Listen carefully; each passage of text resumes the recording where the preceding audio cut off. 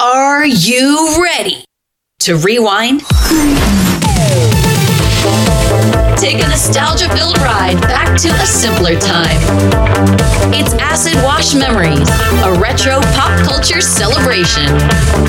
And now your hosts, Joe Murata and Michael Quinn. Hello, everyone, and welcome to episode number 49 of Acid Wash Memories, a retro pop culture celebration. Today we're talking all about Toys R Us. My name is Joe Murata, and alongside me is a guy who doesn't want to grow up, Michael Quinn. How you doing there, Michael?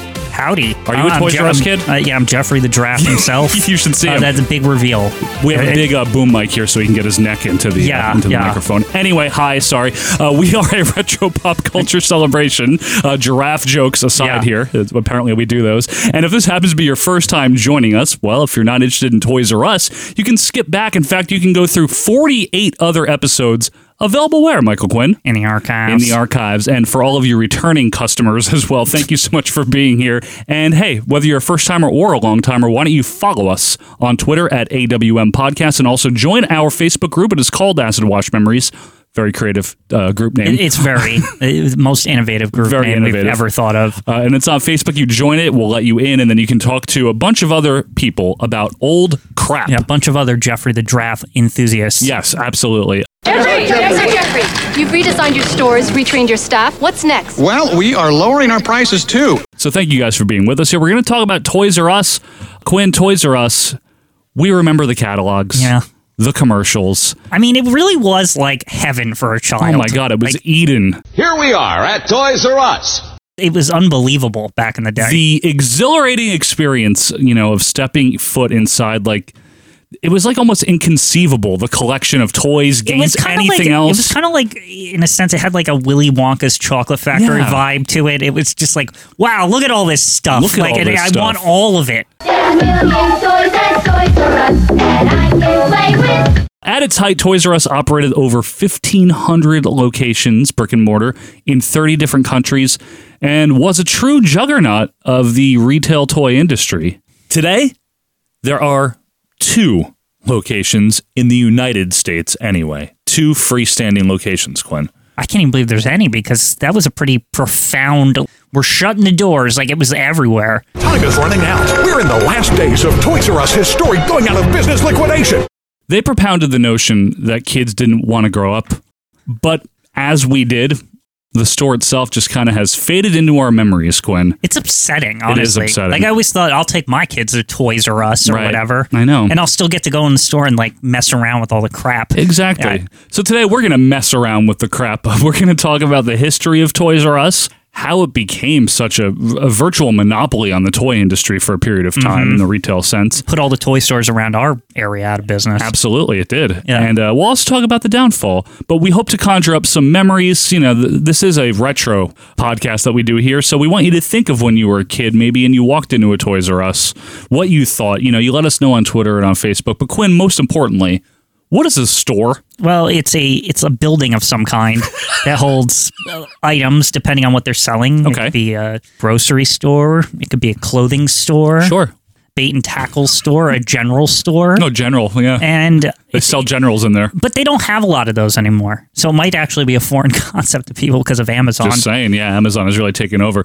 But yeah, obviously Toys R Us was promoted as the biggest toy store there is, and it was for a long period of time. It was not like an exaggeration. It was what they said it was, right? Like when you were a kid, you knew Toys R Us, that was the end all be all, right? Absolutely. It is the biggest toy store there is. She wins. They were everywhere, and they were very big. They were like warehouse sized. They were huge. Everywhere, you say. Yeah. Would you call that ubiquitous? Oh, they were the definition of ubiquitous. There you go. I didn't know a single sector, I guess, a location, where the Toys R Us was in the vicinity. Territory. Yeah, they definitely had a good job. They were sprinkled in enough places. They covered a lot of ground if there was a Toys R Us. They were like a Kmart. Yeah. You could go to your local Kmart or your local Sears. You would have your local Toys R Us. A lot of time they would share plazas, or even what was crazy about a lot of them, they'd be in shopping plazas. Like strip malls. Or sometimes they'd be in the parking lot of the malls.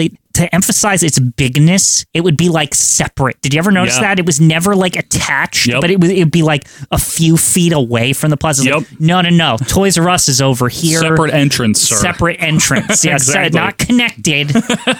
Never in malls. Never in outside malls. Outside of malls, but never in. And that gave them a certain prestige. Yeah. It did. It seriously did. Because for me, I'm going to be honest with you, before we get to the history, for me, Toys R Us was the special event for me because my mom's default toy store was in the East Brunswick Mall. The KB? The KB toys, which we'll talk a little bit about later.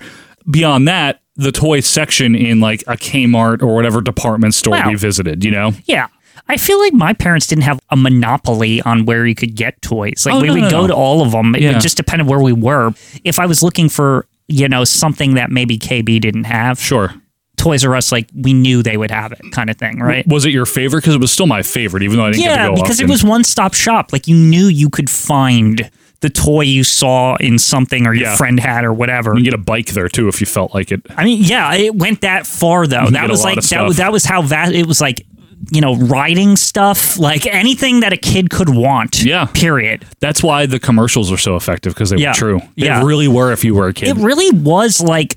I have to imagine that when it started to show up, like started to be the mainstream, that it was like a revelation because a lot of times like the toy stores were very like mom and pop, small town. It's like they had what they had and that's all you had a choice of. We had one on Highway 18, as we both are familiar with, called Myers, and that was like a toy and hobby shop. What was interesting about Myers, though, was that it was pretty big. It was big, but it was wasn't very Toys R Us. large, but you're right, it wasn't Toys R Us. It wasn't Toys R Us. Next time, let's just come to Toys R Us. So without launching into a history of either toys themselves, hoop on a stick. Ball in a cup. Ball in a cup. Or retail, the concept of, we'll just pick it up with this, okay? The first toy store. Now, this was actually opened not here in the United States, but in London in 1760. It actually makes sense because London was the center of Western civilization culture during that time period. Absolutely. Yeah. This is pre-war, pre-Revolutionary War, that is. And I should say industrial. Western civilization. Good way to put it. It was opened by a man named William Hamley. No relation, I don't think, to Michael Hamley. No. And his name is Michael Hamley! And the name of the store at the time was Noah's Ark.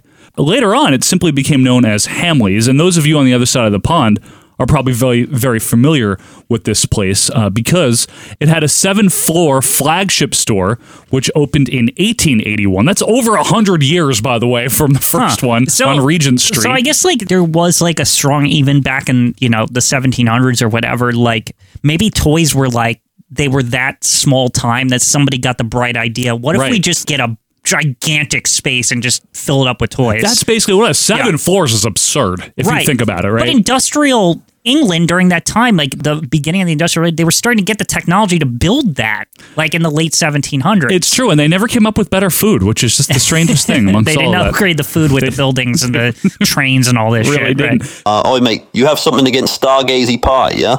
Fish and chips.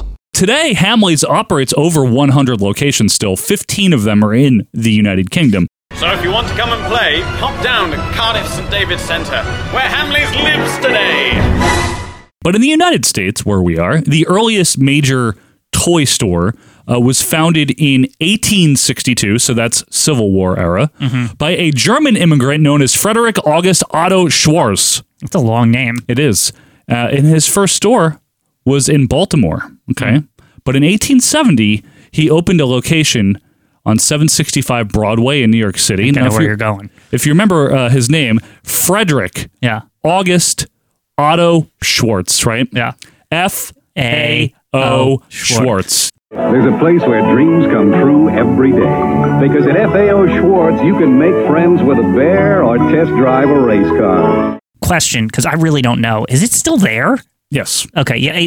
It's like a landmark. Like I doubt. Like, but you never know, right? New York is always changing. Now, this was on Broadway. It did move various locations within Manhattan, but it settled on Fifth Avenue, where it is to this day, and where it is famously featured in movies such as Big. There's a big scene in Big with Tom Hanks. Wasn't it in Home Alone 2 or something? No, it wasn't. Duncan's Toy Chest. But it's the same thing. It's fake. Yeah, but they didn't really film it at FAO Schwartz. Okay. The storefront was in Chicago or something. Well, of course it was, because it's Home Alone. Because John Hughes. Yeah, exactly. Here we are, sir. Duncan's Toy Chest.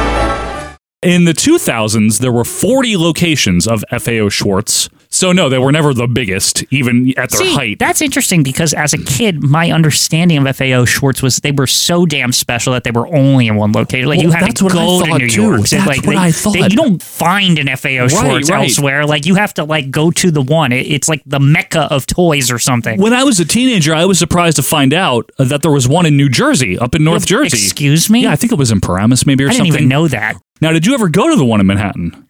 I think my mom always, like every Christmas, she's like, "Oh, we're going to go." And we never did. Oh, you didn't get to go. Maybe we went. Oh man. Oh, you know what? Maybe when we went to Rockefeller Center that one year, maybe we went, but I forgot or something. Like, how could you forget going to FAO Schwartz, man? Because I was going to Rockefeller Center, and that probably took my attention a little bit more. I went as a kid. Saw the tree and everything. I saw the tree there when I was on a date with my wife and two other people. You know, Bill. Yeah, Bill and his lady. We went to New York on a double date, and we did go walk around FAO Schwartz. So I went in my 20s as well. It was the last time I was. Did it still hold up? No. Yeah. Not really. I feel like, you know what's funny about FAO Schwartz is like what it was hyping up, like this toy megastore or whatever. I feel like the existence of Toys R Us kind of subdued the attraction of FAO Schwartz, because like, well, if there's a toy megastore in every town, it doesn't even like matter. I mean, it wasn't as vast. Like, FAO Schwartz is very vast, very specialty. It was like boutique, but it was big, and it was cool. And if any of you have ever been to the New York, specifically FAO Schwartz, let us know your stories. Today, there's still 6 of them. Which again, I don't know where they are. I didn't look that necessary. Like I feel like the FAO Schwartz has done such a good job as coming off as like, well, we're the like super exclusive, like Manhattan. It's a special thing if you come here. I really think they only need one location. They'd be fine. Well, and we may get to that point. You know, the way things are going. Also in the USA, Harry and Joseph Kaufman founded the Kaufman Brothers Company in 1922. Not related to Andy. No relation to Andy, as far as I know, anyway. Is that how you talk, my man? Was sleep, Mr. Lawler? See, Mr. Lawler, you don't have any brains. I'm from Hollywood. I have the brains. First, they were candy wholesalers. Wholesalers, bear in mind. Okay, you sell to businesses that are retail. They're not just selling out of their store or anything. Right, yeah. And then they switched their focus in 1946, that's post-war, to being a toy wholesaler. Now, in 1973, the Kaufman Brothers Company ended their wholesaling and decided to get into the retail market in the exploding shopping mall scene, which we covered the history of the mall. Yeah. And in the early 70s, that was like all the rage, right? Well, I mean, it's easy money. I mean, tons of people walking around this place with 1 million stores. You put your store in there, you're going to get traffic. Right. And these mall owners or lessees or whatever, they needed businesses to fill up all this retail space. They needed people. So it was fairly easy in the onset, you know, with new malls popping. Oh, I got a store, I'll put it in there. Right. You get a good deal. So the Kaufman Brothers shortened the name of their toy store that was found in shopping malls simply to KB. Oh, that's them? KB? Kaufman Brothers. Can't find that popular new toy? If it's hot, then KB's got it. I didn't even know that's what KB stood for. There you go. Because KB, we're here to like educate. The mascot was like a toy soldier kind of thing. Yeah, it wasn't as good as Jeffrey. No, it definitely wasn't. Now, KB, I have thoughts Michael. on KB. Go ahead. So, KB toys, right? Did you ever feel like they were like way more jank than Toys R Us? Like they're always crammed. There's always like shit hanging from the ceiling, because they like can't fit everything or something. Yeah, no, you're. Like, I think you mentioned this in the mall episode, and you're right. It's true, right? It is true. You go to the desk and it's like tiny, and it's like, what do you want? And like, you know what I mean? Like a rude employee. Yeah, and there's always shit on the floor everywhere. Like it's like such a freaking mess. Things falling over by themselves. You know, like boxes just falling off the shelf. I seem to remember that would happen when you were in there. You'd hear something fall. Oh, all the time. Yeah. Let's just go into TJ Maxx or something. It felt like it. As an adult and like thinking back to it, I always felt like it was intentional. Like it's just stuffed with toys. Like it's got toys coming out the door, like to make it feel like it's got so much stuff. Well, I don't know if it's intentional for aesthetic. When I think they're just trying to sell as much merchandise as possible. Right, but I don't think they're trying to give off this garage sale look. There definitely is a way to convey that you have what people want. Sure. And one of those ways sometimes is to overstuff the shelves. It is true. There is. That's like a method. It's like a sales tactic, right? Because you look in the door, you're like, wow, that's a lot of stuff in there. What is in there? You're correct. The same way they promote, hamburgers and fast food commercials, they always show like the nice fat side of it to the camera. The bread's all puffy on the top, and it's always crushed when you get it. It's a big deal. Here at Wendy's, our hamburgers may be crushed, but they're fresh. And isn't that more important? Huh, you dickhead?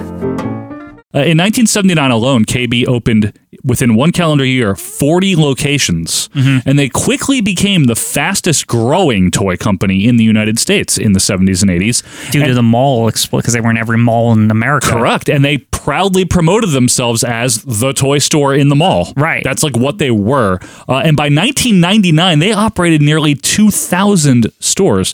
Now, Quinn is right. KB is much smaller than Toys R Us. It's always shoved because it's in a mall, in a little hovel, a nook. Yeah, it absolutely is.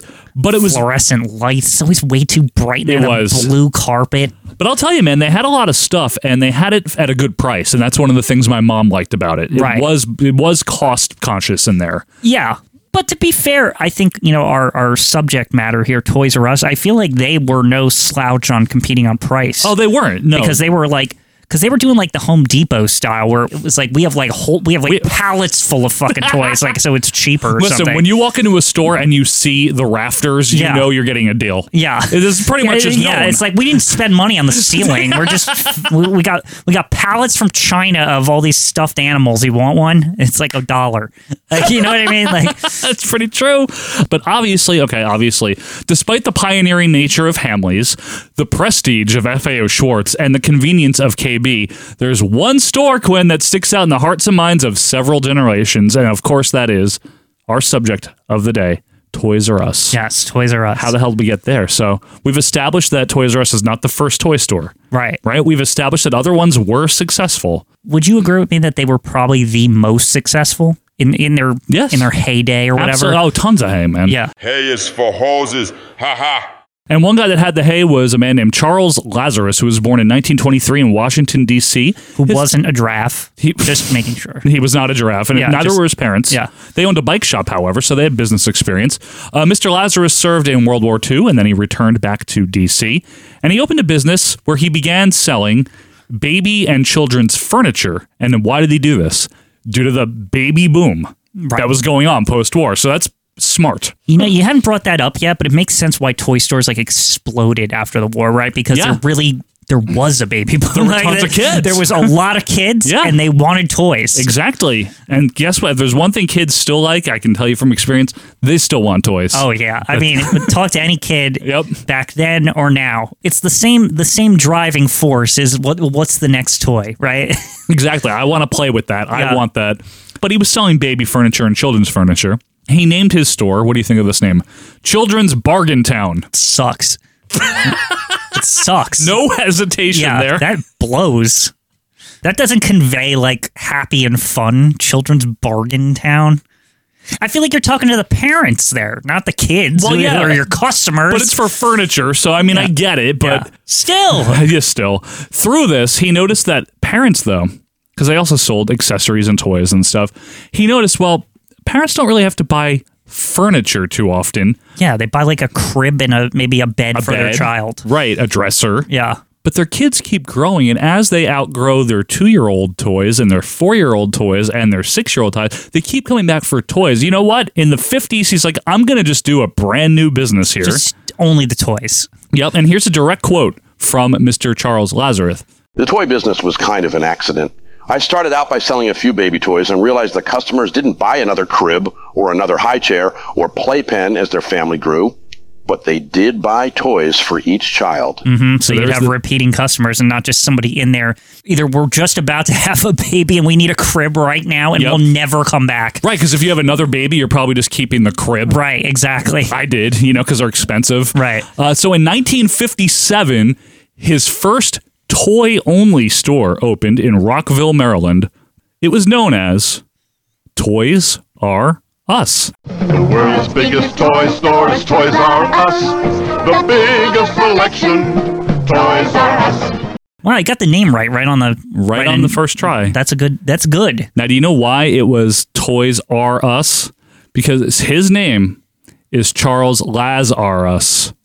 No way. It's actually like based on his name? Yeah. Instead of Toys R Us, Lazarus. Get it? That's amazing. I never even would have thought of that. Yep. And he came up with the distinctive backwards R. Yeah. To make it look like a kid wrote it, you know what I mean? Right. Yeah, that's what it is. That's what the it is. iconic, the rainbow colored, like it looks like the play letters, like the blocks. Yes, it looks like children's blocks magnets or whatever. Yeah. It's much better than Children's Bargain Town. That stunk. I don't like that. Hates it. And soon after opening, it received a mascot. Please don't tell me it was something. It was like some creepy clown or some shit. No, it's Jeffrey, but with his original name. Oh no, Dr. Giraffe. Get out of here! No, come on. Dr. Giraffe. To be fair, Jeffrey the Giraffe, the eventual name, it's not exactly creative. It's like it's alliterative. What name goes with Giraffe? Jeffrey. That works. Like it feels like somebody thought it up in 5 minutes. I always thought Jeffrey the Giraffe was like a lazy name in the first place. You're not even a big fan. You're very, very hard to please when it comes to names and slogans today. You got to get it right. Children's Bargain Town. Yeah. The focus of Toys R Us, as we've talked about, was very simple. All toys, all the time. Yeah. That's it. You walk at pallets from China, like Quinn said. Just way too much. It's $1. You want it? Yeah.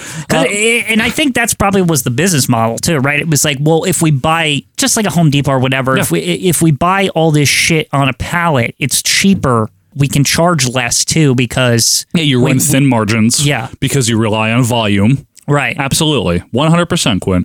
Now, Toys R Us was known as a category killer. I'll explain what that means. It's a retail term, I guess. So a category killer is a retailer that specializes in one specific category. Right. And because in this case, toys. In this case, toys. And because of kind of what we were just saying with the pallet joke that we're making, but really what it does is they take advantage of their buying power, their inventory, and their low pricing.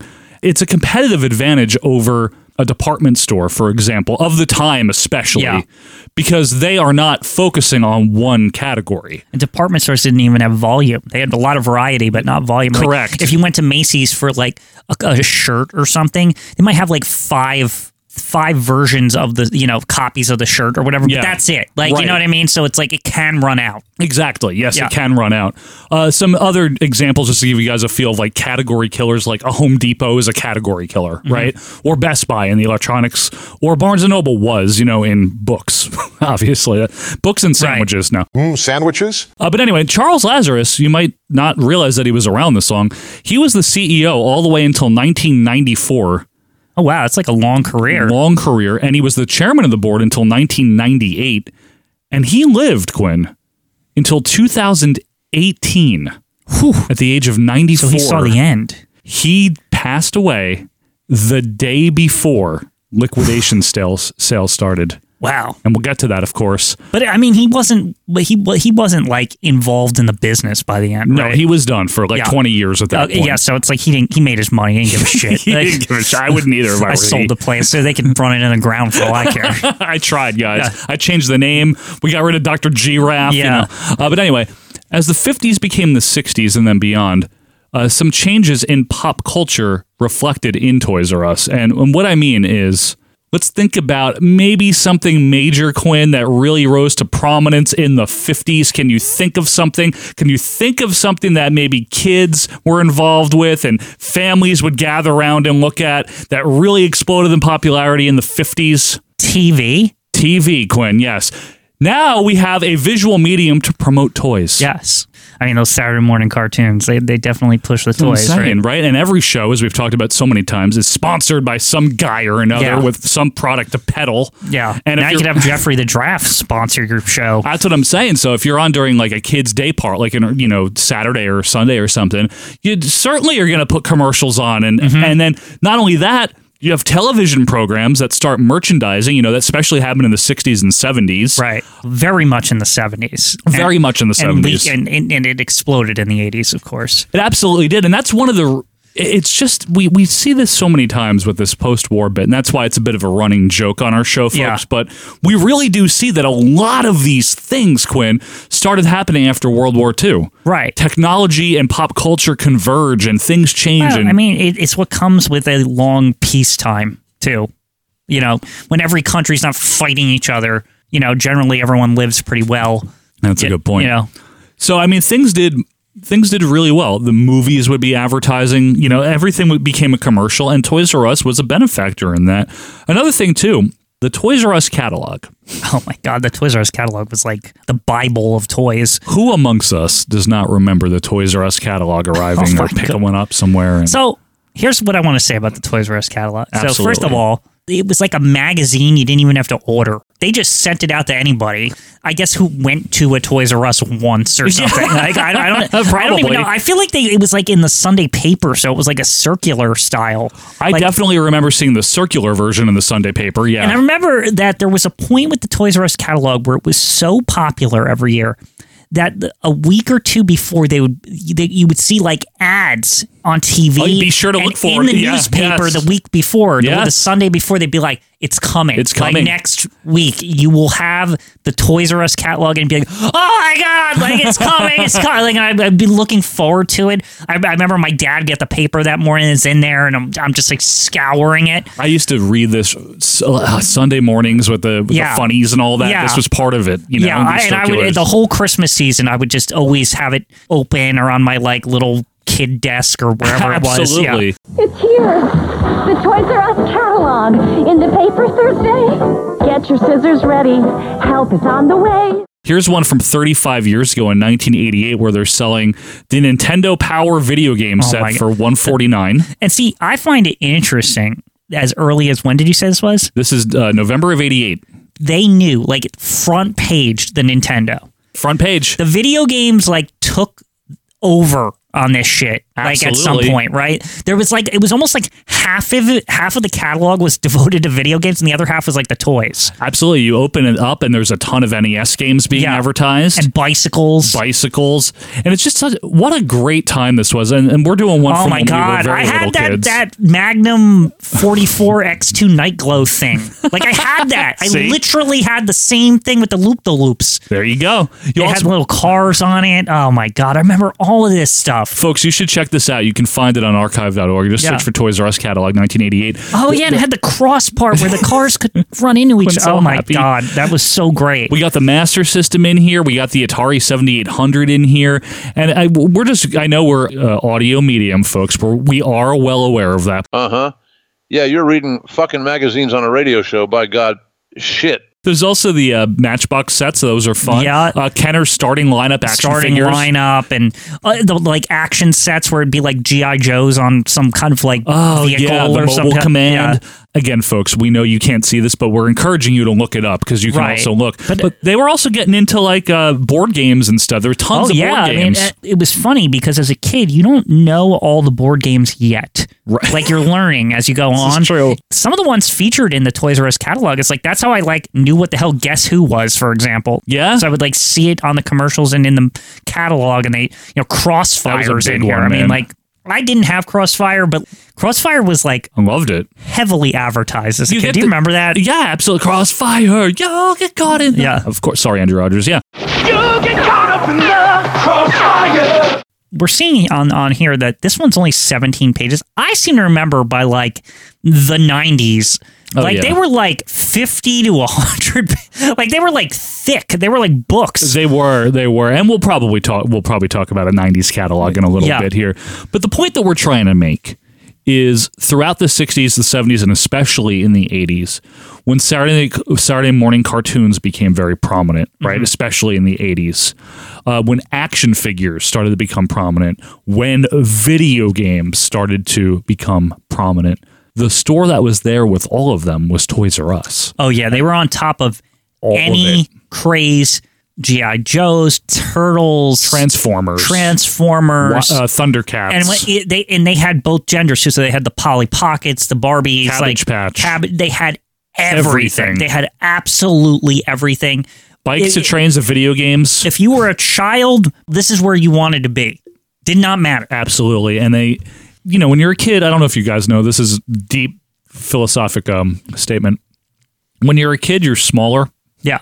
So when you're smaller, your surroundings look bigger and more imposing. Well, yeah. And part of me wonders if Toys R Us was aware of this a little bit because it was weird how like they were like stacked to the ceiling. So it looked like, as a child, your perception was these were like skyscraper-sized amounts of toys, like going above your head.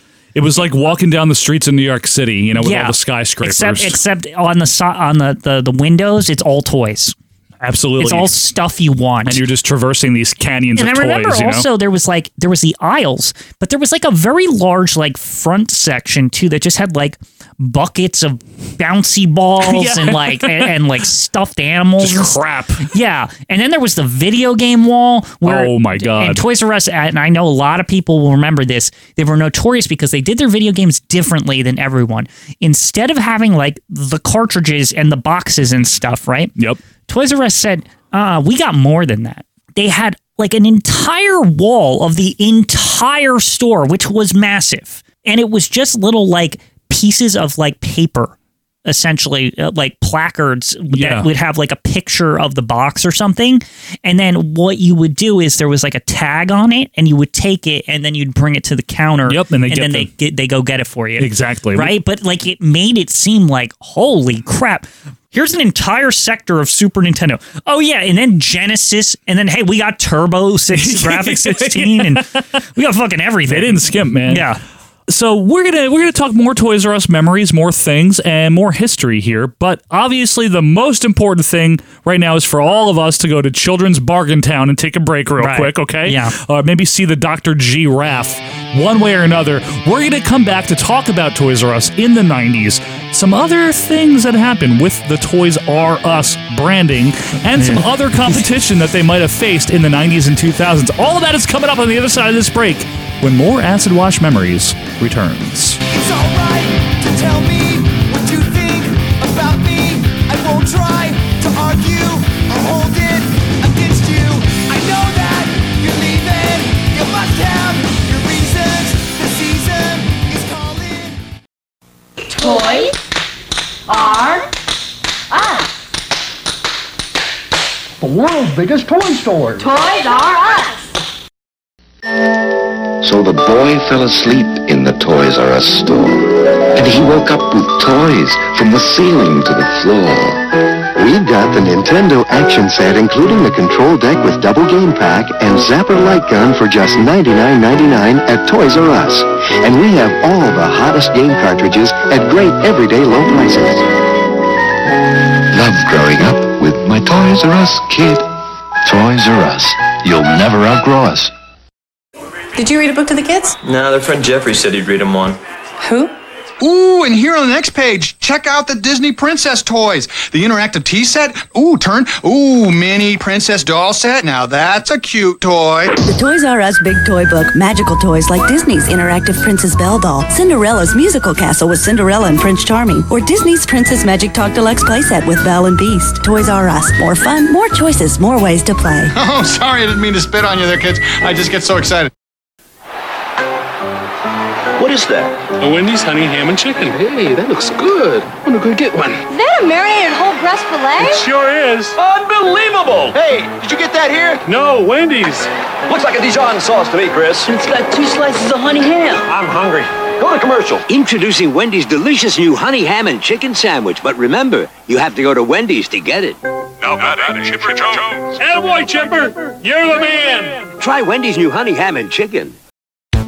And now we return to more acid-washed memories. Hey, welcome. You made it. We're back. You guys made it back. Welcome back, Jeffrey. This is Acid Wash Memories, episode 49. Joe Morata and Michael G. Quinn. There's a couple of things we'll just mention to the fans again, and we'll get back into the toy reminiscence here. Toy. Yeah, toy. We have a Twitter. You follow us on that at AWM Podcast. You can also join our Facebook group. It is Acid Washed Memories on Facebook. And also, we have a YouTube channel. And on this channel, occasionally, in addition to our normal episodes that are just uploaded there for reasons, I don't know if anyone's listening to this on YouTube, but if you are, leave a comment. Quinn will occasionally stream an old video game. Yeah, I'll go play. Yeah, go just like at Toys R Us. Exactly. He'll just play. So you can follow us at Acid Wash Memories on YouTube. And if you're into watching someone stream video games, well, the gentleman sitting with me here, I do it sometimes. He does it, and he does it on Twitch at SilentQ15. That's my name. SilentQ15. That's what they know me as on the video games. Yes, SilentQ, your handle. So anyway, follow SilentQ15 on Twitch if you want to, and follow us on the other things that we mentioned. But okay. We're talking about Toys R Us. Now, we all remember Toys R Us because it was ubiquitous, as we mentioned, and we want to hear your memories, folks. Yeah, going in there as a kid, there was nothing like it. And I'm not being facetious. Like, when it came to Toys R Us, especially for me, because it was a rare treat. And sometimes it was East Brunswick, where in the general vicinity of where I lived.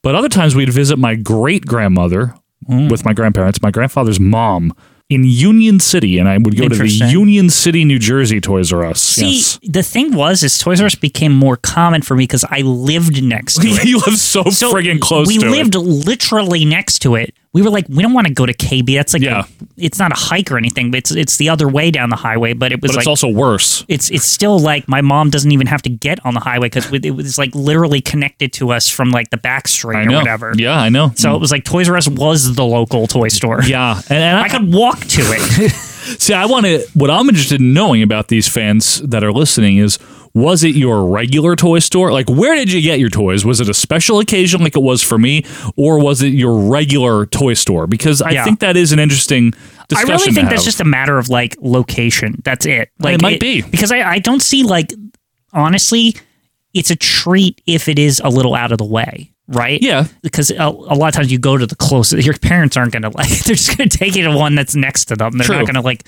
make a whole freaking to-do unless they're looking for something very specific. Very specific, exactly. Yeah. In the 80s, Toys R Us, at the height of their powers, right, decided, well, this is successful. Why don't we spin this off? And why don't we spin it off into, this is what kids love, a clothing store. God. And to really add insult to injury, this is the Mario is Missing of Toys R Us. Yeah, absolutely. Kids R Us. Now and now is what you'll find at Kids R Us. It'll wow you every time. Kids R Us. First of all, I want to say this. As a child, this had already existed this was before around. I was born or whatever. Yep. So my whole life, Kids R Us existed, right? I remember very specifically being confused a lot of the times which one was which. I don't know why. Like, I knew the names, but for some reason because it was called Kids R Us, I figured, it's got things for kids. Like, it was like some side store or something. Yeah, then, like an adventure store or something, yeah, right? like, I don't know. Like, I don't know why, but as a child, like, it was to the point where sometimes I had been to Kids R Us before, right? But my parents knew I hated clothes shopping. So I feel like they would wait a long time until, like, I absolutely needed clothes. And then I get dragged to Kids R Us again, and I'd see the sign, and, okay, and I get excited, and we walk in, this one, like, and then get all mad again. I hated it. I hated Kids R Us. Well, I'm going to tell you, you've been very, very thought-provoking about the nomenclature of things. Yeah. Shouldn't this be Clothes R Us? Because the Toys R Us sells toys. Kids R Us doesn't. I think I literally wondered this as a kid because I felt like I was, like, duped. Like, it is dupey multiple times it's until dupey. Like maybe I was like 7 or 8 years old and it finally started like the retention, like the memory retention. Yeah. It's like, I don't want to go there. I'm telling you, man, I did get dragged here a few times as a kid, just a couple times. And I was like, this has such a fun sounding name. And it's just I don't want to buy clothes, Mom. I even remember, I swear they did this on purpose. The windows were like tinted or something, so that almost like will lull them in, like so the kids aren't like whining and complaining before they get it. And then those automatic doors would like swing open, and it was just aisles of clothes, and you'd be like, no! It was so disappointing because you're so used to the colorful Toys R Us sign that in your kid brain you just associate like this is going to be like fun, right? Yeah. Like this will be nice, and it's just a clothes store. It could be called anything. It could be called Steve's like discount clothing emporium. Yeah, and the worst part too is they even had Kids R Us boxes. So when Christmas came along, and I got one, and you fucking saw Kids R Us, and again, another thing I swear they did on purpose is they like made the Kids R Us logo. It was like kind of like indented on it, but it wasn't in color. So like you would be tricked And like it was like, oh God, I hated it so much. At least Macy's or Penny's would like say it in like bold letters on the clothes box. Yeah. But like Kids R Us is like, it's almost like when they give a kid a shot and they're like, they try to distract them or something like while they're doing it. Yes, it's like Kids R Us, like it was like almost like their MO was to like trick you. It's very deceptive. Company. And you know what? But they might as well have had Doctors R Us too, because like that way they could trick kids into like Kids R Us was like experts at this shit. Why don't you get a cough? Get some Medicine R Us. You know. Now, for those of you not familiar, you didn't miss anything. It was a discount clothing place in the vein of like a Shopper's World. Yeah, remember those places? But I feel that for children's clothing, it was successful because honestly, I felt like almost every kid in the neighborhood went there to get clothes. I had stuff from there. I didn't go often, but I did have stuff. I feel like my mom relied on it like exclusively because it was. I think it was because it's big and it's one-stop shop and it has all the sizes. Yes, and to parents, I think the size variety is very important to a kid. Fair enough, because they're always growing, right? They're growing. Yes. So it's like you have to have like a ton of sizes. So that's what these were. They were massive. Kids R Us was successful. It operated for 20 years. It didn't close until 2003. I mean, it had a good run. That wasn't surprising. I'm not exaggerating. Like the only reason I'm pretty sure it was successful is because it was so, like, it was always busy. Yeah. There was always like tons of people in there. Yeah, you got a good deal. Now, I would say the other thing they did. Yeah. This might have been intentional. I don't know. Yeah. But I swear my mom definitely used it as a selling tactic to get me to go. What is that, Quinn?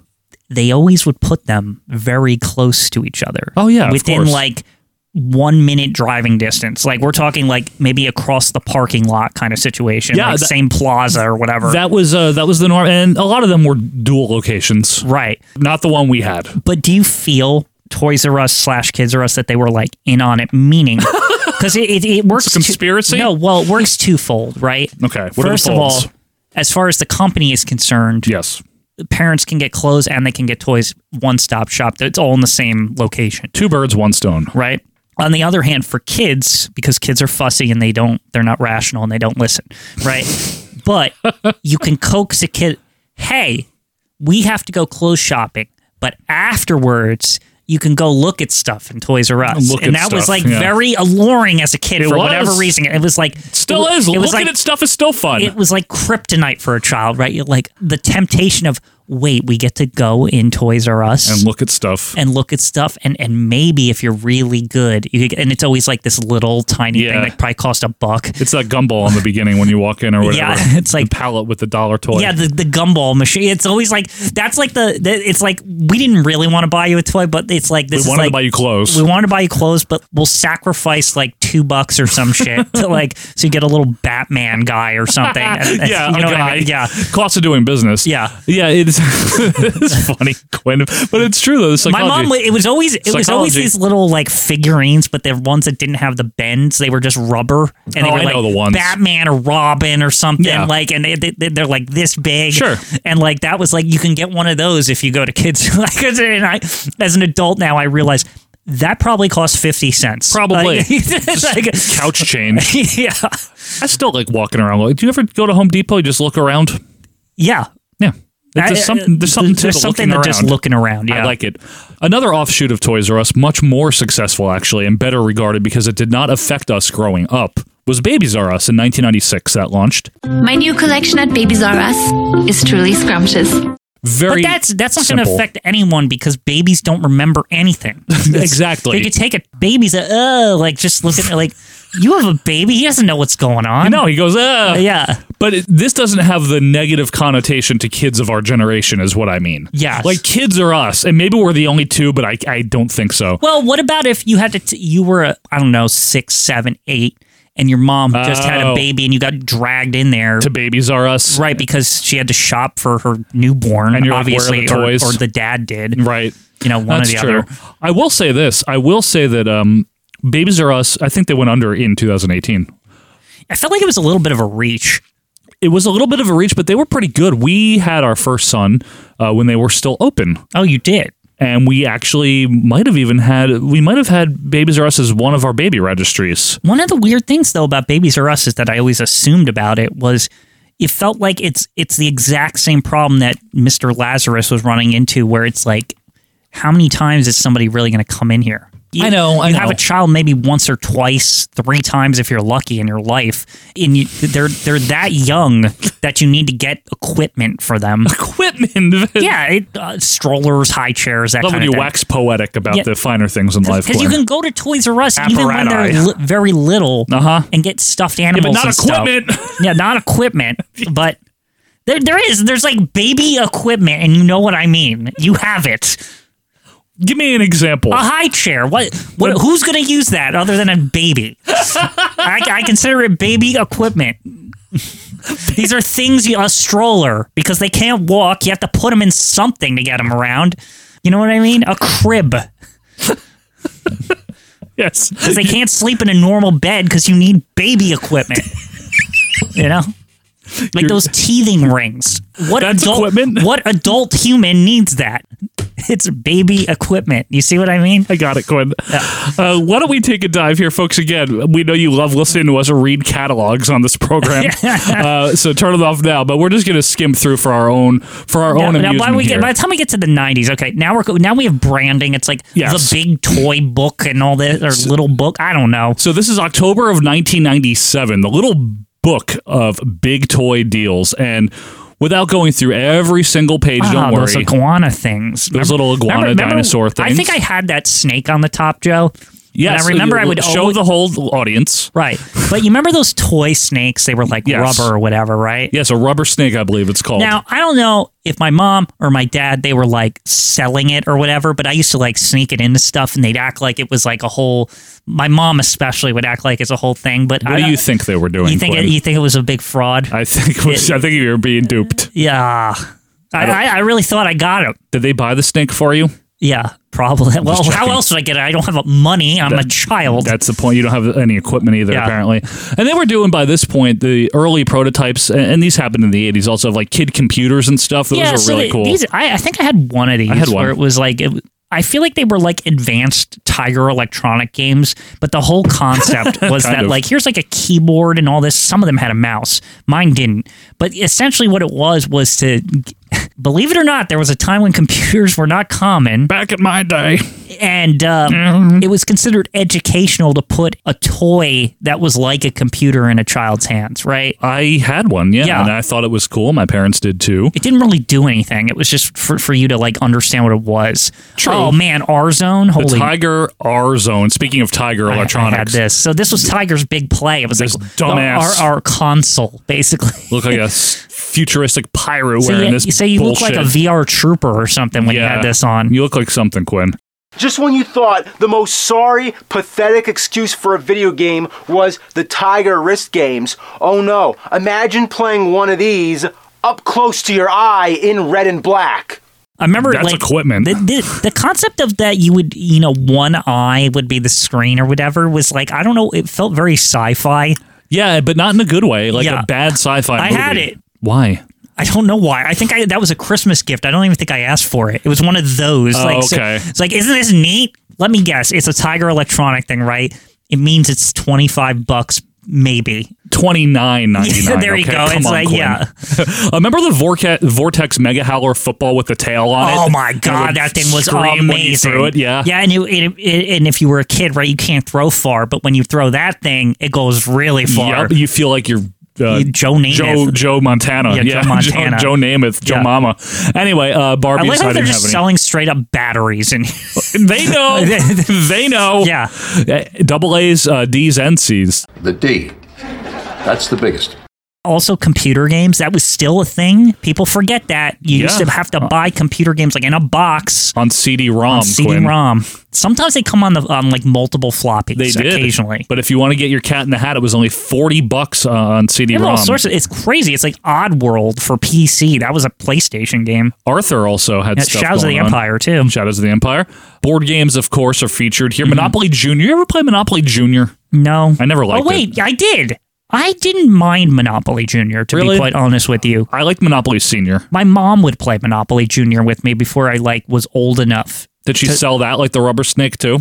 No. I mean, there's nothing to be afraid of in Monopoly Junior. Did she kick your ass in it? I don't remember Hope so. My mom played by the rules. We like to play Trouble a lot. You play Trouble? I played Trouble. We used to play a lot of Trouble. Is that where you the dice ball? It's in the ball, and you have to like land in the right thing, get in the safe spot, and all that. I know that one. You need kid equipment like baseball bats. Yeah. Now this stuff. This was kind of like a strange thing for Toys R Us, the idea of selling sports equipment, right? Because they're crossing over into Herman's territory, and Dick's and all that. Yeah, like the thing that they did is they would sell kid-sized stuff. Yes. This really was the domain of Sports Authority, and they were like encroaching, if you ask me. They were, with the Easton aluminum bats that like every little leaguer had. Yeah, like these were like legit stuff for sports. Yeah. Like this was not kids crap. It was real brands. It was real brands. And they had little stuff for little kids. You get, the little car, the classic. The fucking Jeep thing. The Cozy Coupe. Yeah, the Jeep also Wrangler. The Cozy Coupe, but the Fisher-Price Coupe thing. Yeah, loved it. This happens to be October, so there's a lot of Halloween costumes. Oh, right. It was monthly by this point, right? Yep. Got a green M&M in here that's very timely. God, the costumes... I don't remember them being too big on the costumes. No, my parents would go to like a Halloween store. You had like it wasn't Spirit of Halloween. We didn't have. It was like Everything Halloween was the original one. It was one of those pop-up shops or whatever. Yep. Like we didn't go to Kids or Toys R Us. Why didn't Kids R Us have the costumes? They're the clothes people. They should have. Yeah. They dropped the ball. Yeah. Those fucking assholes. Why is Toys R Us having to handle this? I don't know. Imagine the people at Toys R Us are like, like people stock themselves. This sucks. This We're is just terrible. wasting space, right? Get your action figures here, such as the Power Rangers, the Dukes of Hazzard 90s I see figures. Lost World Jurassic Park, just a T-Rex with like a fucking thing on its face. It looks really dumb. To like prevent it from opening its mouth. Remember, because they took it to New York like idiots? Yes. It's like, let's show it off. It's like, it's a ferocious beast. What are you, insane? That movie always bothered me. Yeah, I understand. It spent half the movie like escaping them, and then they're like, let's bring it back with us. It's like, what? If you wanted to, by the way, in 97, you could get Liar Liar on VHS cassette for $14.99. Also, it looks like Disney took Old Yeller out the vault. Yeah, they did. In this season. They did. They pulled him out. And you can get a talking 14-inch little Penny Hardaway if you wanted to. It's really weird. What it is. The fake rollerblades and all that stuff. You remember this? The inline skates, they called them. That's the ones where you could, remember, you could take the wheels out and make them skates and you put could them be in. roller skates or roller blades. I thought those were cool. I didn't have them, but I always thought they were interesting. Now, were you as a kid? Now, I liked both roller blades and roller skates, but I felt like they had their instances, right? For example, oh God, I liked roller skates at the roller rink. They were cooler because you could do you can kind of like go like scoop down. He's and like making you could a dog taking a shit motion. You can like balance on them, squat, because they had four wheels. Plus the brakes were in the front, which I always thought was really cool on them, right? Yes. But on the rollerblades, they were way better for the streets, in my opinion. The blades, Yeah. and plus you had the back brakes instead of the forward you brakes. lean back on your heels. Yeah. I don't know. I just my humble opinion. Folks, let us know. Blades or Skates, do that at AWM Podcast on Twitter. You can get Goosebumps books and stuff like that. But the video games here, I think this would be interesting because this is first of all, we're at the point in time where they hog up most. Look, we're on page 44 and there's 52 pages left, and now it's probably just all video games. Probably a few pages. Now, this is the discount page here, and what I mean is we got Genesis for $14.97 and Super Nintendo for $19.97. It's really cheap for that. Yeah, but the games we're talking are Family Feud, Caesar's Palace. But there's a lot of good shit on here, too. It's old. Mega Man X? Yeah, but this is 97. That came out in like 94. Do you get what I mean? I think it came out in 93, actually. Mega Man X. The Lion King. These are all older games, but hey, you could pick them up for a kid that might really want to play the Jungle Book on Not to mention, your older child might have the new system. Yeah, and true. the younger one gets the hand-me-down. Yeah, so then you don't have to spend as much on new games. Good. Virtual Boy on sale, Joe. $30. Yeah, this is after they totally fucked up on this. I can't believe they were still selling it in October of 97. Well, they had to get rid of them somehow. They had to, yeah, and all these games look like ass. Do you remember the hype for this thing? Like, it was going to be the biggest, this is going to blow your ass off. Like, the virtual reality, man. Should we do an episode on that one day? Yeah, it is. Now, the kids' cam here, what is this all about? Real video camera for kids. I remember seeing this, but I think it was just a very... It's $50, and for back then, a palm quarter would have been $300 probably. Yeah, it's got to be an El Cheapo. But I wonder what it's recording on. It says it plugs into the VCR. Yeah, but it's not a camera. Like, I wonder if it's an early digital where it only holds like 15 seconds or something on it. You only record with the VCR. It'll give you the picture. You know what I'm saying? Anyway, we just wanted to give you a little taste of some of the toys. We missed one of the best things on the back. I'm sorry, Quinn. You're right. They have those remote control cars, but the ones where the wheels are bigger than the car so that it could like flip over and stuff. I actually that thing had was those. amazing. I had that. I had that thing. It was freaking awesome. It was Tyco. Remember, you could like go up and downstairs. Yes. Like it somehow could it had like a figured shit out. Yeah, you would just like run it into the steps, and it would like somehow like flip over onto the next step, and then you could go downstairs too, and it wouldn't break. It would correct itself. Basically, Yeah. Those were really cool. Mm-hmm. That's just a sampling, folks. Obviously, there were other toys, and sorry if we didn't mention your favorite one. But I think what this exemplifies to me, right, Yes. is the variety. that Toys R Us had. Like, we just went through 2 catalogs. Yep. Not a little earlier, we went to the other catalog. Yes. If you're just joining us on this. Yeah, after the if you, commercial break. fast forwarded or something. I don't know. But Unless they're playing this on some radio station somewhere. But the point Mark Rook. remains is that before this, you go to Toys R Us and I don't know, maybe they have 1 or 2 remote control cars, a couple of video games, Right, yeah. Some balls and cups, and that was it. And Toys R Us just said, what if we just had all of them? Every toy that exists. Pretty much That's what they like shot what it for. was. That's what they shot for. Now, it did all ages too. All ages. It did withstand other competition. Competition that started right around the same time, if not a little after or before. One of them was Lionel Kitty City, which was founded in 1957. Today, a new economic theory. Now you can get something for nothing. At Lionel Kitty City, you can get all of these great toys for nothing. Well, actually, you do have to enter at Lionel Kitty City to win $500 worth of your favorite toys. This was a good alternative for me as a kid. I actually did go to it a few times. So it was founded in 57, grew throughout the 60s and 70s, and at one point, despite it sounding dinky and irrelevant now, it was the second largest in the U.S. I mean, if it's the Toys R Us model where it's just like a warehouse full of toys, pretty much. The thing is, Toys R Us had expanded so much that if you were doing the same thing as them, you were like by default number 2, right? Because remember, KB wasn't doing the same thing as them. Yeah. Now KB went for a totally different route, right? It was just tiny little stores, but way more of them. Way more of them because they're in malls and stuff. Lionel Kitty City peaked over 100 stores, but wound up filing for Chapter 11 twice, in 1982, and then they filed again in 1991, and unfortunately closed all their stores in 1993, which is why I do remember I don't really it, remember going to this, but I remember it existing. I remember hearing about it. Like, oh, we can go to Lionel Kitty. So it's like, no, I want to go to Toys R Us. It wasn't bad, though. I'm going to be honest with you. The one over here was not bad. But again, I might have like not recency bias, but regency bias, meaning like it was because it was like Toys R Us was literally like down the street from me. There was no purpose you're right. ever going to any other toy store. Oh, you're totally right. I get it. In fact, I always found KB to be a downgrade, and it was like, oh, we're just because we're here. See, I had the reverse in the sense that like KB was my default, so Toys R Us was it was closer to you. It was closer to me, and it was also my mom preferred going there. But so Toys R Us was the upgrade for me, right? You know, like KB was just my baseline. Now that's one I don't think I remember. I don't know where our nearest one was. Child World. Do you remember that at all? I don't. Is anyone out there? I kind of remember that. Do you? Okay. Sort of. Like I feel like it was on Route 1 or something. You see, that's the thing. You might, because here's the deal. Founded in 62, again, right around the same time. And at one point, they operated almost 200 locations. So they were another major player, but started having their financial issues in the late 80s and early 90s. And by 92, closure started. And by April 92, you guessed it, our favorite chapter, 11. These go to 11.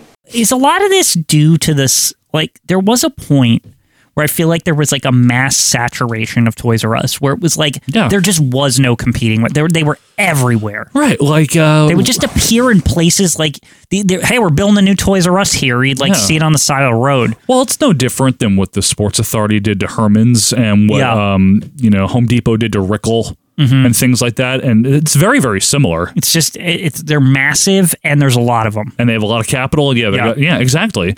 So what's interesting here is Child World and Kitty City had an attempted merger to like salvage their ship. But we're going to join forces, and then we can beat Toys R Us, right? But it fell through. And Child World actually went under a little bit before Kitty City. It went under in September of 92. Yeah. Child World, everything a toy store should be. Now, another thing about KB, and this is the last we're going to hear of them, is they opened in 1994 KB Toy Works in strip malls. And these were trying to make big ones. Larger than normal, and they attempted to compete.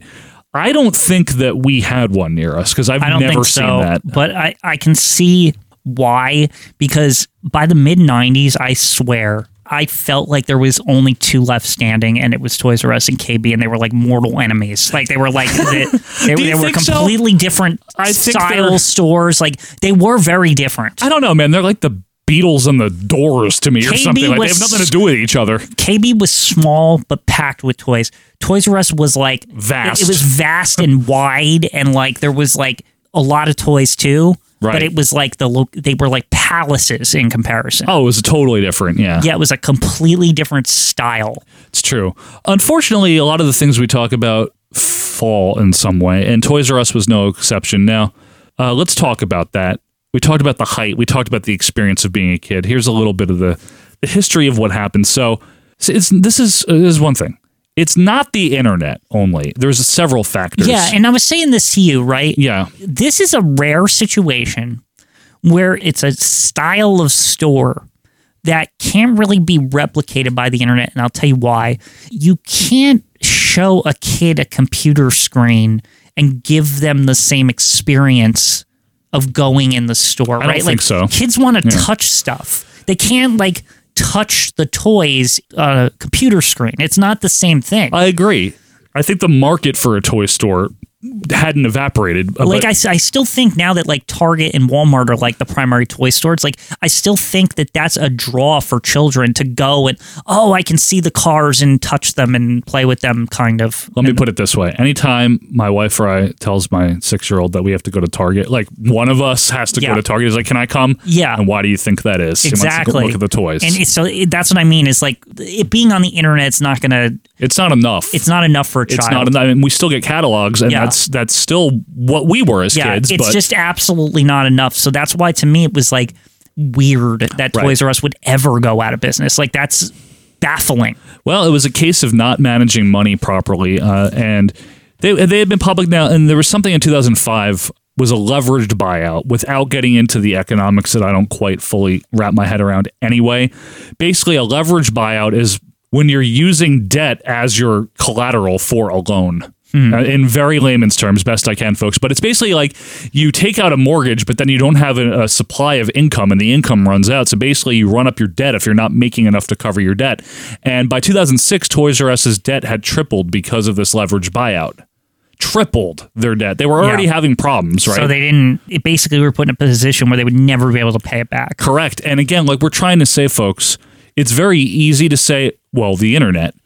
You got to remember something. ToysRUs.com was very, very popular. Yeah. They were on the internet. It's not like they got shoved out. They didn't have like a Blockbuster problem, right? Like, it's not like that. They had the internet. They were on the internet. Yeah, it's not like they didn't exist either. Right. So it's like, that's what's so weird about it, right? Like, again, it still has a reason to have a store because kids, right? Kids don't give a shit about the internet. No, they want to go to the store. They want to see the toys, right? One of the things you mentioned them earlier, Walmart, Target, what they did is something that Toys R Us had done previously. They came in with lower prices. Yep. Target and Walmart. And they were convenient because the mom or the dad taking their kid or their family for other things now doesn't have to drive to another store. Yeah. But can go to a toy aisle where the toys are cheaper than Toys R Us. But the cost is not as much toys, not right? as much. And that's, to me, again, Toys R Us still, even with that, they still had an advantage. They still did, but they had all of the advantages, which is why it's so weird. Well, I guess also, Quinn, part of the luster, I think, was just taken off of that 80s, 90s Toys R Us when you can go to Target or Walmart. I think in the consumer mind, I'm not talking about the kids because they're not the consumers, right? They aren't. The parents. It made Toys R Us now become this antiquated, expensive toy store versus the convenience of it made Toys R Us more of an event for a child than it was like a regularity. Right. Like, because in the 90s, like I said, because it was the local, that's where we got the toys. Sure. Like there was no alternative, right? I know. But there were, by the 2000s, and as the 2000s rolled on, it wasn't that Toys R Us was doing really horribly. It's just that they could never get out of their debt. So I guess in that sense, they were doing hard. But like, they had an online presence. You know what I mean? They weren't obstinate. Like, no, only brick and mortar. It's interesting. They did all of the things. They modernized. Yeah. Right. It's just like they fucked up with their money or whatever. Yep. Like, it's just really weird. They bit off more than they could chew for a period of time. And, also there was a recession. We all know this in 2008. Yeah. So that also might have played a part in the retail apocalypse, that went on after that. Because that's when all this stuff, the paradigm shifted. But another term that came out of that was too big to fail. And Toys R Us felt like one of those. They did, because they had the branding, they had the legacy, right? The monopoly. In most people's eyes, even up to the end, they were the toy store. Yeah. They were just it. They survived past KB. That's true. So in September of 2017, though, unfortunately, Toys R Us filed for, you guessed it, Chapter 11, citing a $5 billion debt. Now, see, that's a lot of money, just for the record. I understand that, but that's what Chapter 11's for. That's right? correct, Quinn. So what I find interesting here is Toys R Us feels like they're one of those perfect Chapter 11 candidates, right? Because if they could just get out of the debt, take the credit hit or whatever, they're still obviously like a business that has a demand, right? It's like they could just shut down some locations and rebuild. Yeah. Right? Like, why did that not happen with Toys R Us? Let's get into it. So just for the record, its last profitable year had been 2013. Okay. And they filed in 2017. So they were not doing great. Okay. And in 2018, liquidation began. Sell off, assets, sell off property. Which is expected. But again, this is still a business that has a demand. Correct. Right? So you would think they could rebuild. Well, the online store was also shut down in 2018. And by Christmas of that year, this is the first time in over 60 years that Toys R Us did not have a presence for the holiday toy season. Isn't that crazy? Christmas of 18. But at the same time, they were developing a new concept known as Jeffrey's Toy Box, which was a mini store that would essentially have like display area in bigger stores like supermarkets and department stores and buildings of some kind. I've never seen one. I never saw one. Let us know if you have. Toys R Us may have disappeared for this holiday season, but its mascot, Jeffrey the giraffe, is resurfacing at Kroger. Now, Kroger has teamed up with the hedge fund owners of the Toys R Us brand to bring Jeffrey's Toy Box sections to about 600 Kroger grocery locations between now and Christmas. But it means that the company was still coming up with stuff, right? We interrupt this bullshit for a special news bulletin. Yes, hello everyone. This is Joe from the Acid Wash Memories program, coming to you from the Acid Wash Memories editing suite here in post-production. I'm here with a bit of an appendix, bit of an apology to our Canadian fans out there. You see, even though this was obviously a well-researched, well-thought-out episode by the bigwigs over in Ogden, Utah, there is one critical component of this whole entire Toys R Us story that was missing, that being Toys R Us Canada. So you haven't heard about it yet up to this point, and you won't hear about it after this. But I did want to make one point here about Toys R Us Canada. In 2018, during the whole liquidation bankruptcy era for Toys R Us, the Canada branch was actually split off into a different company that did not go into liquidation, that survives to this day. And as we speak, as of press time, there are 81 Toys R Us locations operating in Canada, our friendly neighbors to the north. So those of you in Canada, you are not sharing in the pain that Quinn and myself and everyone else in the United States and the rest of the world are with the forlorn loss of Toys R Us. No, you are basking in the toy glory that is Toys R Us Canada. And for that, we envy you, we appreciate you, and you have my sincerest and humblest of apologies for somehow omitting this from the episode, despite knowing about it in the back of my mind. I apologize. I love you. Quinn, any words? Well, to be fair, does anyone even care about Canada? Thank you, Quinn. Definitely the real Quinn. So thank you. We apologize to you in Canada. I hope you stay warm up there, and I promise to try poutine one day. I promise I will. Also something about hockey. All right, let's pick up the United States and rest of the world version of the story right here. And they emerged from bankruptcy in January of 2019 and opened up 2 stores. One in Houston, that's in Texas. Shut up. The other one at Garden State Plaza. But again, this is pitiful. 2 stores. Yeah, this is... They had a lot, but again, now 2. You would think, right? Again, this is another situation. We have a demand, and we have a product and a business, and yada. I know, but... What the hell? The void was being filled by that point, Quinn. Think about it. Is it, though? Because I think so. I'll tell you what. From a consumer point of view, yes. I've had to buy... From a kid experience, no. I've had to buy Christmas and birthday gifts for kids. And I go to that toy section in Target, and it's freaking pitiful compared to Toys R Us. It's horrible, Joe. It's not supposed I want to go to Toys R Us to get these gifts. I don't want to go to crappy Target. They got a couple of aisles, and half of it's like little kid stuff. Where's the Batman and stuff like that? Where's G.I. Joe? Do you have the internet? I know, That's but I shouldn't have to do that. You are the one person, I think, that would be like, no, this is too convenient. I need to go to the store. I get it, but if I had a kid... And you have a kid, they don't want to go on the internet. I don't care. If I want to buy him something of my own time and money, I'm going to buy it the easiest way possible. Now, was he too young by the time Toys R Us was gone? He doesn't know. He doesn't remember Toys R Us now. That is a shame. I'm very sorry, Quinn. We can have him listen to this one day, okay? It's an absolute travesty. I'm very sorry. That kids don't get to experience that at this point. I agree with you. I totally do. But the website did come back in October of 2019. Well, good. And here's what they did. As a fulfillment partner, they took on Target for a year in a 1-year contract. So basically, Target would actually fulfill the orders through the Toys R Us website. They'd partner up. And then Amazon took that over in 2020 as Toys R Us's fulfillment partner. I think what those brands, Amazon and Target, know is that to at least parents, they know what the hell Toys R Us is. Yes. And the brand is valuable. Absolutely. And I think that also...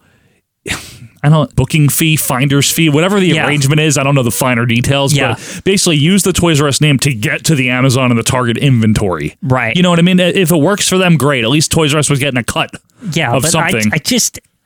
I long for I want them to they're one of those companies that I'm weirdly rooting for. I don't like a lot of companies, but man, I don't like a lot of companies. This shit was like kid heaven. What? I know, Quinn, how could this not exist? It's just a happy thing for the world or whatever. Well, the story still continues because remember those 2 stores that they opened in 2019? Well, the pandemic that we had, you might have heard of it, that forced the closure of those 2 stores in 2021. That's just annoying. But in December of 2021, a brand new Toys R Us store opened. You know where it was, Quinn? In fucking Xanadu, which is now known as the American Dream. Fucking Xanadu. Nobody goes there. It's a joke. Get out of here. Can you very briefly, for those that aren't in the Meadowlands vicinity, explain why we have a problem with Xanadu? So, very briefly. I don't know, 20 years ago or something? All of a sudden, this thing appeared off the New Jersey Turnpike, and it's tall and it looks weird, and it's the shape of this structure is strange. Everyone's they're building a ski thing in it or whatever. Indoor skiing or something? Right. What was it? It just looks weird. And it's this huge complex, right? Yes. But what happened was, like I said, 20 years ago or whatever, maybe 15. When did it I feel like it was in the early McGreevey was governor, wasn't he? It's an insanely long time ago, right? But why do I keep saying an insanely long time ago? Because it took 15 years to open or something. It was a joke. People would look at it and just be make jokes about it. It had a dumb fucking name, Xanadu, and it looked stupid, and it never opened. And it was a monumental it was a new book in the Bible was being written or something when they opened this thing up, right? It was a new epoch in the history of Earth. You know what I'm trying to, you know what I mean? It's it's a different era. There's pre-Xanadu, which is like BC, like it's like many, many, many years, and then finally Xanadu opens up, and it's like it's the new era or something. But the thing is it opened up, and I think I went to it with my friend once, and I was like, this is it. It's just like a crappy like mall, but pretty empty and nothing's in it. And it opened up right before the pandemic in late 2019. Horrible. Like it's not like all these years of like, wow, look at this thing or whatever, and like it sucks. I looked it up. It was 2002 when the Xanadu project started. Horrible. When did it open? Like 2 years ago? So Come it took 17 years. I was close. It was like 20 years. Yes. This Toys R Us is located at the American Dream Mall in East Rutherford, New Jersey. I guess Toys R Us, though, Xanadu, so the problem that Xanadu had was that it was such a joke. I swear, like, when it opened, there was probably a lot of people still thought it was still being built. I did. I was like, that's really open? Yeah, like, people talking about? Like, it was literally like people in New Jersey did not believe when other people said it was open. Like, that's how long it took to build. Listen, we were like 16, 17 when they started building it, and then we were like in our mid-30s when it opened. There was children born and like getting their driver's licenses by the time Xanadu opened. It's embarrassing. But the reason we're mentioning all this is that's where Toys R Us is right now. Yeah. And in 2022, stores started opening within Macy's locations. Good. That is currently where they are right now. There's 400 of them within Macy's. There's 2 freestanding, actual, honest-to-God Toys R Us's. Like true Toys R Us. Old school, right? But there are 400 or so that are operating within Macy's, Quinn. Come on, and Macy's honestly needs the tag team because Macy's is like hanging on by a damn thread at this point. They're going to go the way of Sears if they're not careful. So yes, today Toys R Us exists. It is no longer the unstoppable force that it was when we didn't want to grow up. But then again, hardly anything is, Quinn. I mean, nothing is quite the same. It's just, like I said, and I'll restate it one more time before we go. It's upsetting because Toys R Us feels like it actually has a purpose to exist on like Blockbuster or even Macy's. Yeah, like, you know what I mean? Post office now. Yeah. Kidding. But it does, right? Like it actually, like kids want to actually be near the toys. You know? Like, yeah, of course. They're not like adults where we can just look on the internet and order it and have some patience. Like they're children. That's true, Quinn. So yeah, for Toys R Us, the future is uncertain, but what is for sure is that the name Toys R Us still evokes those memories, the thrills, the excitement of being a kid. And most of all, it truly is an acid-washed memory. Would you agree? I agree. Folks, we want to hear your acid-washed memories about Toys R Us and your experiences, or maybe it was Child World. Or Lionel Kitty City. What do you think of kid equipment, baby equipment? Or Xanadu. Or Xanadu. I'm sure that now we probably opened the damn floodgates. Good. Everyone in the New York Metro has like an opinion of Xanadu. We want to hear your Xanadu opinions as well. And of course, let us know your thoughts on KB. All of that good stuff. Do it on Twitter at AWM Podcast. And you can also join our Facebook group. But one way or another, we thank you for joining us. We will be back next week for our big 50th episode with something completely different. Do not you worry. Xanadu, the complete history. Xanadu, the story. Until that time, I am Joe Murata. That is Michael Quinn. Thanks for being here. We'll see you next week for more Acid Wash Memories. See ya. Like what you heard? Be sure to leave a review and subscribe on your favorite podcast app. We will see you next week.